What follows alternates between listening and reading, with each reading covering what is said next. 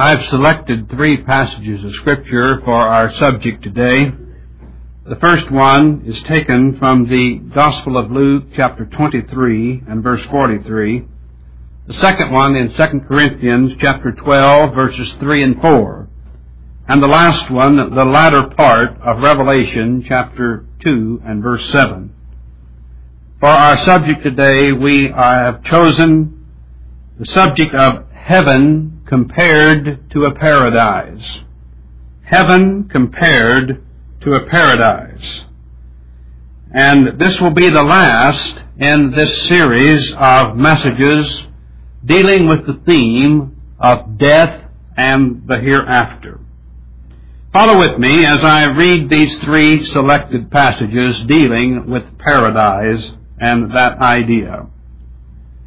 First, from Luke chapter 23, we have the statement of our Lord to the dying thief on the cross, who had asked of him, "Lord, remember me when you come into your kingdom."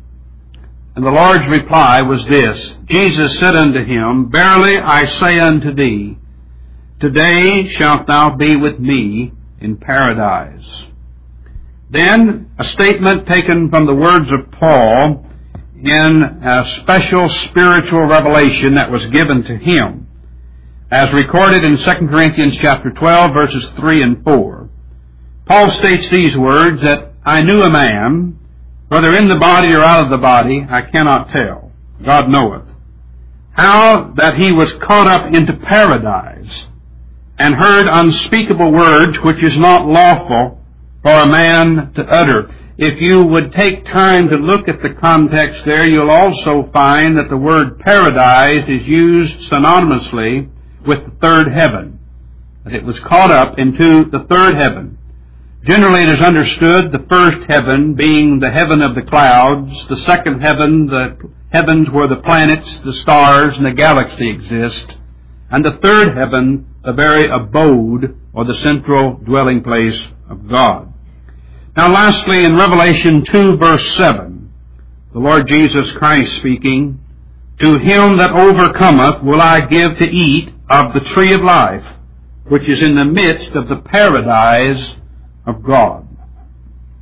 Well, we've been a number of weeks now dealing with the theme of death and the hereafter. And last week we looked at heaven compared to a crown of life. Today we examine it from the perspective of a celestial paradise. Paradise in the Scripture is in a twofold sense. First, the Garden of Eden was Adam's earthly paradise before he fell into sin. And then secondly, heaven is a place of glory where is redeemed man's eternal or celestial paradise. Just as man started out in his existence in a paradise, so shall redeemed man spend his eternal existence in a paradise. And so let us look at these two comparisons, these analogies, to the earthly paradise which Adam was placed in Eden, and the heavenly paradise which the redeemed saints of God go to upon death and spend eternity thereafter. First of all, Eden's paradise was a place of beauty and pleasure. It was not some run-down side of the tracks that God created for Adam to dwell in. It was a place of immense beauty and gave Adam perfect satisfaction and contentment. So much for the idea that modern-day socialism is founded upon, that if you can just provide man with a paradise, his inherent goodness will demonstrate itself. Adam was placed in a perfect environment, and yet sin entered into man and destroyed that environment. Now then look in Genesis chapter 2 and verses 8 through 17 as we see what a beautiful paradise that Adam was given from the hand of the Creator. Genesis chapter 2 verse 8. The Lord God planted a garden eastward in Eden, and there he put the man whom he had formed. And out of the ground made the Lord God to grow every tree that is pleasant in the sight, and good for food, the tree of life also in the midst of the garden, and the tree of knowledge of good and evil. You notice that the environment is described by words good and pleasant. That is a paradise. Everything that Adam needed was good and pleasant, and the center of all that focused upon the tree of life, which denotes that which is the most satisfaction that a man of Adam's race can partake of. Look in verse 10. And a river went out of Eden to water the garden, and from thence it was parted and became into four heads. The name of the first is Pison, that is which compassed the whole land of Havilah, where there is gold. And the gold of that land is good. There is bdellium and the onyx stone. And the name of the second river is Gihon. The same is that compassed the whole land of Ethiopia. And the name of the third river is Hiddekel. That is it which goeth toward the east of Assyria. And the fourth river is Euphrates. And the Lord God took the man and put him into the Garden of Eden to dress it and to keep it. Now that is why that based upon these ancient documents here of Moses, that it is generally conceded that from Bible teachers that the Garden of Eden was in the Middle East. That is in the present land of where the, what's his name, has given us all the problems over there right now.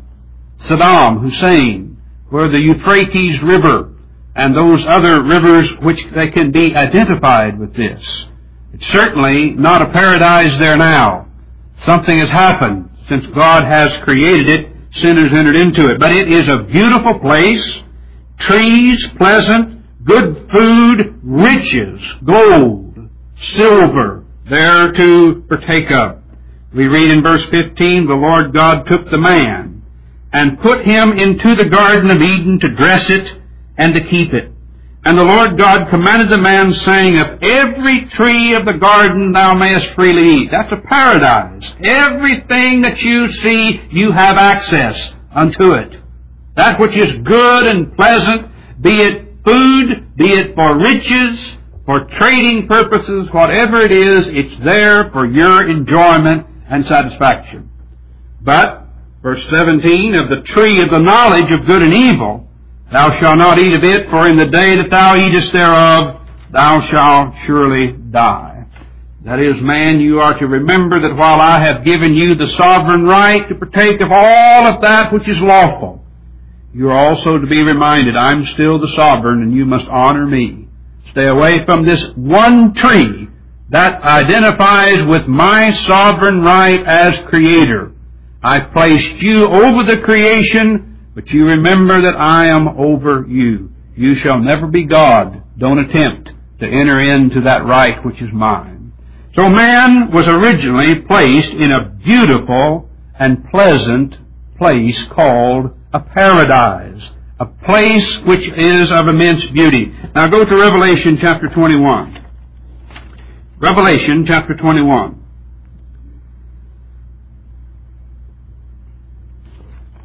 I'm going to read some selected verses from chapter 21 and 22.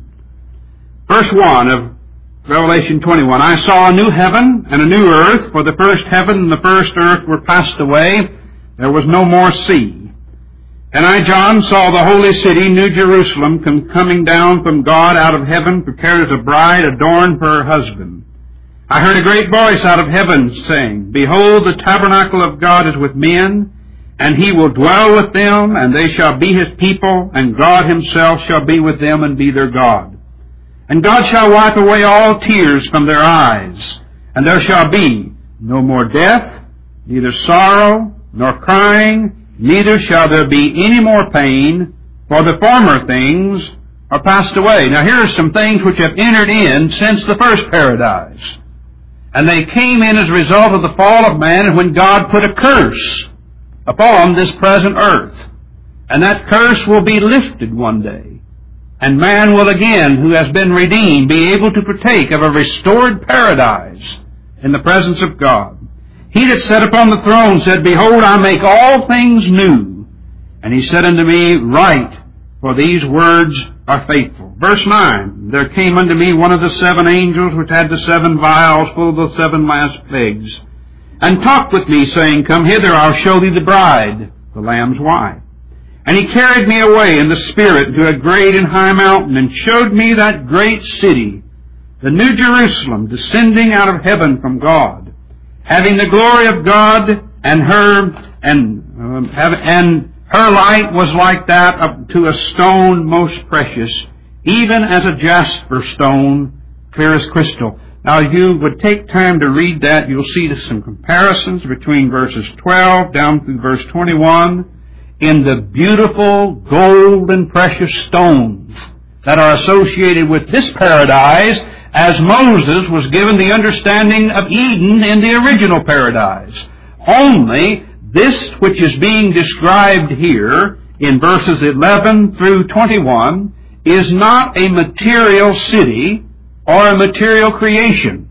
It is a symbolism of the saints of God which make up the Lamb's wife, the bride. Now look down in verse 22. I saw no temple therein, for the Lord God Almighty and the Lamb are the temple of it. And the city had no need of the sun, neither of the moon to shine in it, for the glory of God did lighten it, and the Lamb is the light thereof. And the nations of them which are saved shall walk in the light of it, and the kings of the earth do bring their glory and honor into it, and the gates of it shall not be shut at all by day, for there shall be no night there. And they shall bring the glory of the honor of the nations into it, and there shall in no wise enter into it anything that defileth, neither whatsoever worketh abomination or maketh a lie, but they which are written in the Lamb's book of life. And he showed me a pure river of water of life. Remember in Genesis? The rivers that flowed out of Eden. Now look at the second Eden. He showed me a pure river of water of life, clear as crystal, proceeding out of the throne of God and of the Lamb. In the midst of the street of it, and on either side of the river, was there the tree of life, which bare 12 manner of fruits, and yielded her fruit every month. And the leaves of the tree were for the healing of the nations. And there shall be no more curse, but the throne of God and of the Lamb shall be in it. And his servants shall serve him, and they shall see his face, and his name shall be in their foreheads. There shall be no night there. They need no candle, neither light of the sun. For the Lord God giveth them light, and they shall reign forever and forever. Verse 14. Blessed are they that do his commandments, that they may have right to the tree of life, and may enter in through the gates into the city. Folks, here I've read to you extensively the Bible's description of 2 paradises. One, an earthly paradise created for man in his origin to dwell in. In the Garden of Eden, a place of immense beauty and pleasure. We look upon this old earth today and we see some remnants of that beauty still left, but very few. I wonder what it would have been like to have lived in Eden. You ever thought about it? What a beautiful place it must have been. I can still recall, as about a 7 or 8 year old boy, having grown up around Springfield, Missouri, and some beautiful Ozark country there, a lot of farmland. When my parents took me to what is known as Lake Tahoe in the western section of the United States, if I recall, it's about 100 miles drive around that lake. It would probably cause me great sorrow to go out there and see the lake today, as I've had descriptions of it given to me by people, heard the reports on television, all the pollution that's dumped in it and everything. But you take back around 45, 46 years ago, I can never remember or never forget the immense beauty that place made upon my mind as a young boy. To be able to drive up through those mountains around that lake and look down upon that beauty and see the island out in the center of it, I can almost still picture it, and I have never been back there for 46 years. I wonder what Adam had access unto. Beautiful, beautiful, beautiful. Perfect satisfaction in everything. If I understand the Bible correctly, and I hope I do, there were no thorns and thistles. Nothing worked against Adam. There was no curse. Everything that was there existed for Adam's satisfaction, his honor, his glory. God was good unto Adam when He created him. Let us remind ourselves of that as Christians. God is good to us today, even in giving us a fallen world to live in. For He could have sent us all to perdition. But we're able to partake of the sun, the influence of the moon, the water, the wind, and the beauty. But if I am also correct in understanding there was no weather system like we have today, for in Genesis the Bible tells us that a mist came up from the earth and watered it.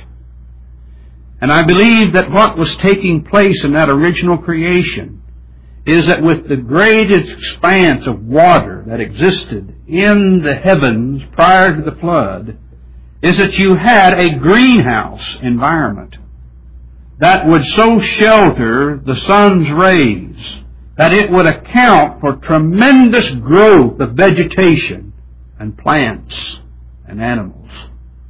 And if you see that as to what has happened, and since then, and where we get our oil supplies from and our coal from, our scientists today then tell us that this earth at one time had to be a beautiful place, that it supported tremendous growth of vegetation, that it can no longer do so now.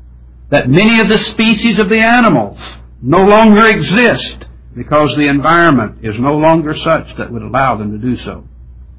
Now I know that the evolutionists would try to push this back into millions and billions of years of time. Scriptures say this is the way it came forth from the hand of God before the curse of God was placed upon Adam because of his sin. Adam lived in a perfect environment, a place of beauty, and folks, so likewise will the new paradise be in glory to come. It will be not one whit less, it will be even more so glorious, because there will be no need for the sun. The Lord Jesus Christ will be the light in that. There will be no more need of the ocean, of the sea. There will be no temple there. For God Himself shall satisfy His people through the person of Jesus Christ and Him alone. Secondly, Adam's paradise provided a river of satisfaction and joy. So there shall be a river in the heavenly or celestial paradise as well. We read in our account in Genesis 2 about a river flowing out of Eden and parting into 4 different channels. And those channels were given the famous names which we still have today. Then we read in Revelation 22 of a river flowing out from the throne of God itself. And that wherever that river flowed, it healed the nations, or that there was to be no sickness there, because men would be well forever and ever and ever. Now look in Psalm chapter 16 and verse 11, and let's get the comparison and the analogy here. Psalm chapter 16 and verse 11, 2 passages of Scripture which will show that a river in the Bible is symbolic and refers to satisfaction and joy. Psalm 16, verse 11. David says, "Thou wilt show me the path of life. In Thy presence is fullness of joy. At Thy right hand there are pleasures forevermore." Notice the adjectives, joy and pleasure. Fullness of joy in the presence of God, the right hand of God, pleasures forevermore. Now look in Psalm 36 Psalm 36 and verses 8 and 9.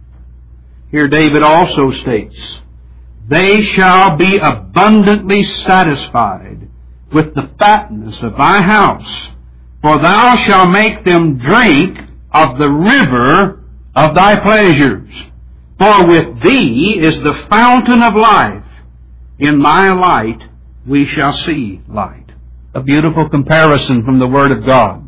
As the river that flowed out of Eden represented the satisfaction that comes from communion with God, the tree of life, if you please, so to live in the presence of God, to commune with Him, is the highest level of satisfaction that a descendant of Adam's race can ever partake of in this life or in the life to come. And our text in Revelation spoke of that river which came out of the throne of God and watered all of those that came in contact with it, the redeemed of all of the ages. Thirdly, Adam in paradise knew no sorrow. Likewise, there shall be no sorrow in the heavenly paradise. If you look at how that Adam was given all of those privileges, prior to his fall, he knew nothing about sorrow, pain, dissatisfaction, and discontentment. Adam was truly blessed. In Revelation chapter 21 and verse 4, which we read, that God shall wipe away all what?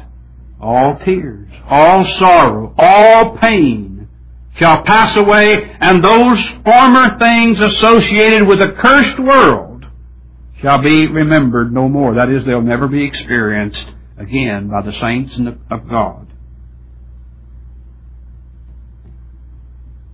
In that first paradise, there was joy without sadness. Do you ever have joy in this life? Sure you do. But do you ever have joy alone? No, it's mingled with sadness, isn't it? In that first paradise, Adam had strength without weakness. In that first paradise, Adam had health without sickness. In that first paradise, Adam had light without darkness in his mind. In that first paradise, Adam had life without death. Thus it will be in the paradise to come. What we are experiencing today is a mingling of all of these ingredients. As I'm looking upon you this morning, I see individuals that have joy in life, but I also know from talking with you as your pastor that you have burdens and sorrows to carry as well. That's associated with living in a fallen, sinful, cursed world. I see people who have strength in your bodies, and yet I also see you come to church week after week from time to time. You come here with colds, you come here with limps, you come here with strained muscles. You have weaknesses mingled with your body strength. You have health, but you also have sickness. You have life, but you're also exposed to death. Your friends and your relatives die, and you have to go to funerals. If you still have life, there will come a day in which that your life may perhaps leave in this body. What are we saying? This temporal world that is sandwiched like a piece of meat between the first paradise and the second paradise is associated with sin, sickness, suffering, and death. And when that new paradise comes, God shall wipe away all of those things, because He tells us He shall lift the curse from the earth. And men shall be enabled to partake of the same joy, only on an escalated scale above that which Adam enjoyed in the first paradise. Oh my! I have not seen nor ear heard, nor hath entered into the heart of man what God hath prepared for them that love Him. You know, because we've never lived in a paradise and never seen a true paradise, I think that we get so accustomed to living in this life that we get so attached to this world that we just say, let's just live here forever. Folks, I'm not one of those. And the longer I live, the more that God is giving me an increased desire for a place in which that I can have joy without any sorrow, where I can have strength without any weakness, where I can have health without any sickness, where I can have light in my thinking without any cloudy forgetfulness. That's a frustrating thing for a minister. I guess it is for nearly anybody. When you get to age and start forgetting, that'd be something to be able to think and have your rational faculties just as sharp forever and ever and ever. Nothing diminishing. I can throw away these glasses. I can get rid of my hearing aid. Oh my, paradise. I long for that to come.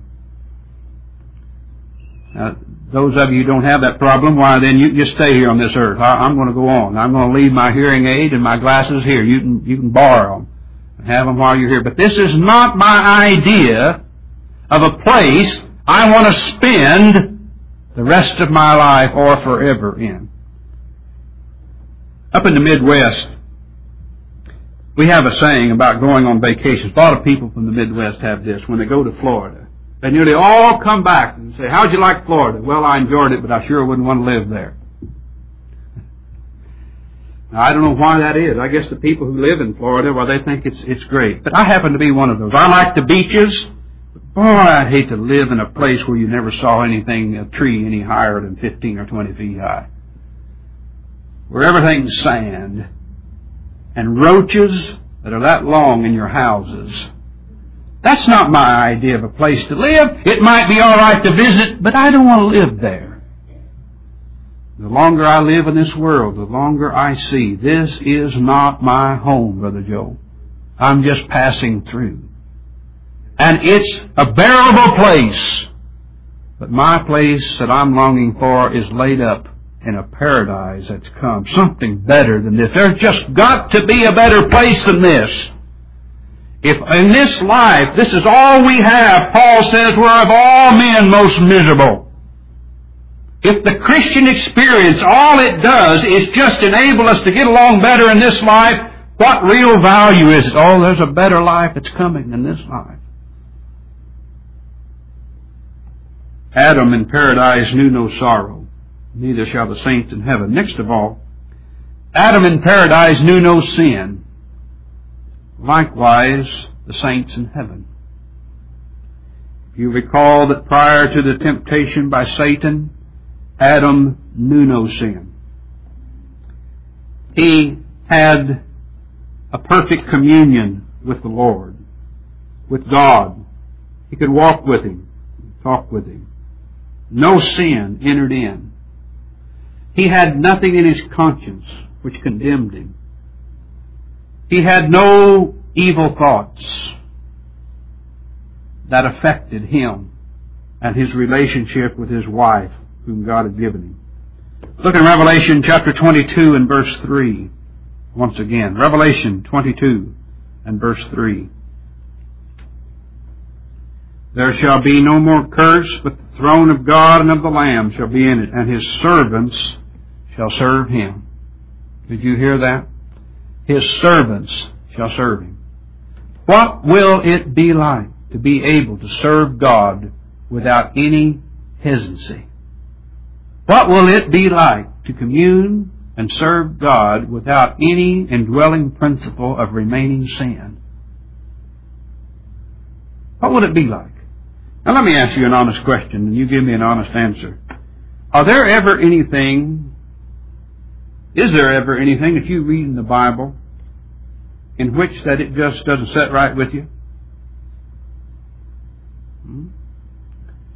Now you better nod your head yes, or else I'm already talking to a bunch of people who's already in paradise. You say, Pastor, I love this Bible. You may love this Bible, but this Bible reproves and it rebukes. And there are things within your sinful will which get cross-cut. Bible. And sometimes when the preacher has to preach on a certain issue, he may not even know what's going on in your heart. You say, well, the preacher's after me today. And it's out of the text of the Bible. What would it be like to be able to go and come, rather, to the assembly of God's people like we're doing here at Oakland Baptist Church and be able to enjoy 100% of everything that comes forth from the book and just leave rejoicing? Wouldn't that be something? That's what it's going to be like in glory. There will no longer be any sin to hinder our thinking processes and our affections. Everything that God says, our heart will run out after it. Everything He says, our mind will be able to comprehend it. And everything He says, we'll be able to remember it and not forget it. The effects of sin will be lifted. Next of all, Adam in paradise enjoyed perfect communication with God. Likewise, so shall the saints in heaven. Look in Genesis chapter 3 and verse 8. Again, I think I can bear this out. Here, Genesis 3 and verse 8. This is after Adam fell, after he was tempted. He fell into sin, disobeyed God. We read verse 8, and they heard the voice of the Lord God walking in the garden in the cool of the day. And Adam and his wife hid themselves from the presence of the Lord God amongst the trees of the garden. This implies very, very strongly that before the fall, God came down and communed with Adam and Eve on a regular basis. He walked in the garden in the cool of the day, as if this was a regular scheduled time for Adam and Eve to partake of this communion. Only now they no longer welcome His presence. Now they use those very things which He had blessed them with to attempt to hide them from the presence and the face of the One that had created them. These lawful things. And I've been in the ministry long enough to hear excuses that people give for not serving God. Well, I've got a wife, and I've got some oxen. I've bought some land. All those things lawful? Sure they are. But people use, Brother Jim, the very things that God created and blessed them with to keep them away from communion with Him. Why? Because there's something wrong in the heart now. But before sin entered in, Adam had a heart in paradise which enjoyed the communion with God Almighty. And if you enjoy some measure of that this morning, my hearer, oh, what lies in store for you in the paradise to come. If you long to have God speak clearly to you and to reveal His will, His love, His grace, His mercy unto you, and you want to know Him better now, what shall it be like when the sin of your nature is removed and you'll be able to commune with Him as Jesus Christ communed with Him? There at the Last Supper, when old John laid his head over on the bosom of Jesus and he communed with his Master, what will it be like when the saint of God will be able to commune with God with nothing interfering? Perfect God, perfect communion with Him through the representative of Jesus Christ. Next of all, and last of all, but before we part from that, let's go to Revelation 21 and verse 3 again. Revelation 21 verse 3, the reason why that we cannot commune with Him is that still we're in a world of sin. We have a nature within our very being. There shall be no more curse, but the throne of God and of the Lamb shall be in it. His servants shall serve Him. Jesus stated in John chapter 14 and verse 3 that I go to prepare a place for you. Who can complete it for me? And if I go and prepare a place for you, I will come again, that where I am, there you may be. Also, where is Jesus going to be? He's going to be in the very presence of God, communing with God.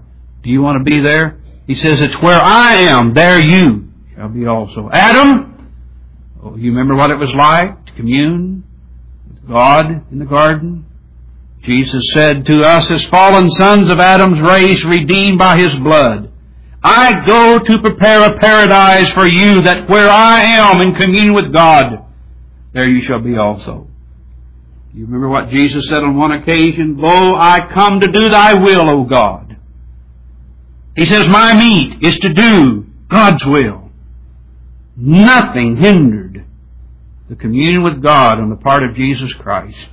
He was sinless, and that's why He enjoyed communion with His Heavenly Father so greatly while He was here on earth. And that's what was taken from Him in His hell on Mount Calvary. My God, why hast Thou forsaken me? Why hast Thou forsaken me? He knew something had left Him that He had enjoyed.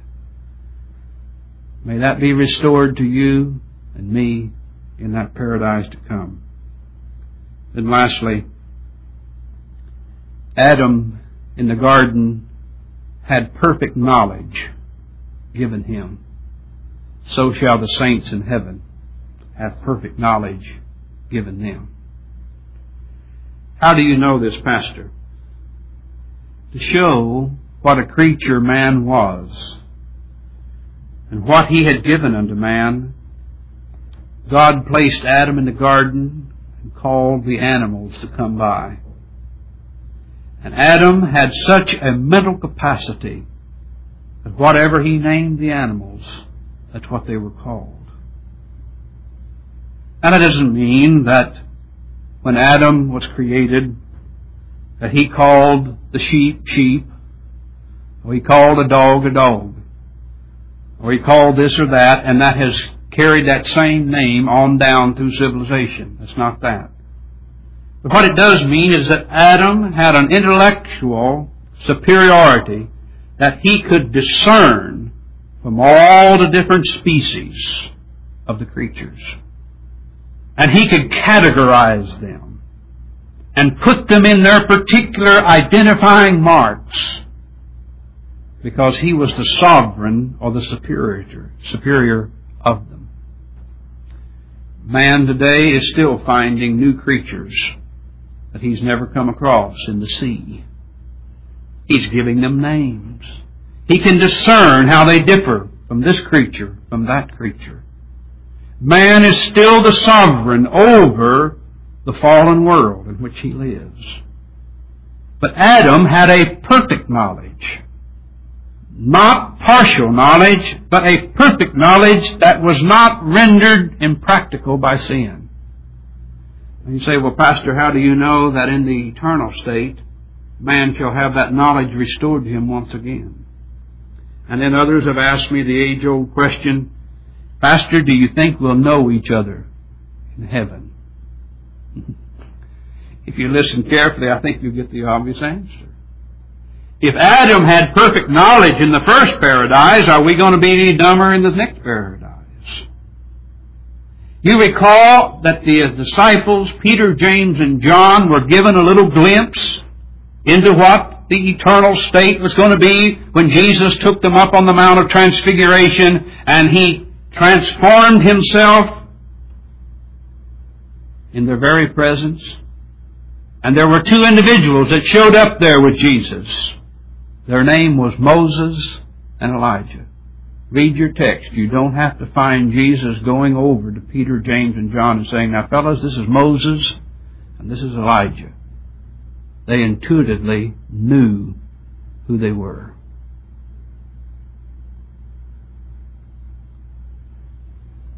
I venture to say, and that, in light of some 3 or 4 other passages, that when I stand before God, I also will know not only Abraham, Isaac, and Jacob intuitively.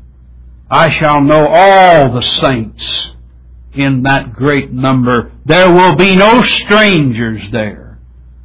But I will feel like I have known them because I shall sit down in the kingdom of heaven with them, having had a perfect knowledge given unto me intuitively, as Adam had, to be able to name all of the animals. So the saints of God in glory will be able to know all of the inhabitants that are there, plus multitudes of other things. Then maybe I'll be able to understand calculus. Then I'll be able to understand algebra and all of those things. What does God have in store for us? Folks, we haven't even seen the hem of the garment yet. A paradise is coming. Now I close with this question, though, in this exhortation. No one goes into that paradise without being prepared to go there. It's a prepared place for a prepared people. And it is simple, but it's difficult. It's simple in that it requires but a look at a crucified Savior and bowing yourself unto that crucified Savior. What must I do to be saved, to enter into that paradise to come? Believe on the Lord Jesus Christ, and thou shalt be saved. A child can do that. A child can do that. It does not require an extended amount of theology to be able to enter into that kingdom. But you say, well, preacher, why do you say it's simple, yet it's difficult? Because there will be an element within your will that will strive to resist that Lord who's on that throne. And if you enter in, you must take the kingdom of heaven by force. There must come within your being a binding of the strong man. Your will, and taken captive by the ministry of the Holy Spirit of God. Or else you'll never receive Jesus Christ as your Lord and Savior. That's why if you have a concern about that this morning, you ought to be praying not to your free will. You ought to be praying to the free grace of God. Oh, Lord Jesus, come and take me to heaven. Take me into your presence, God, even now. Let us pray.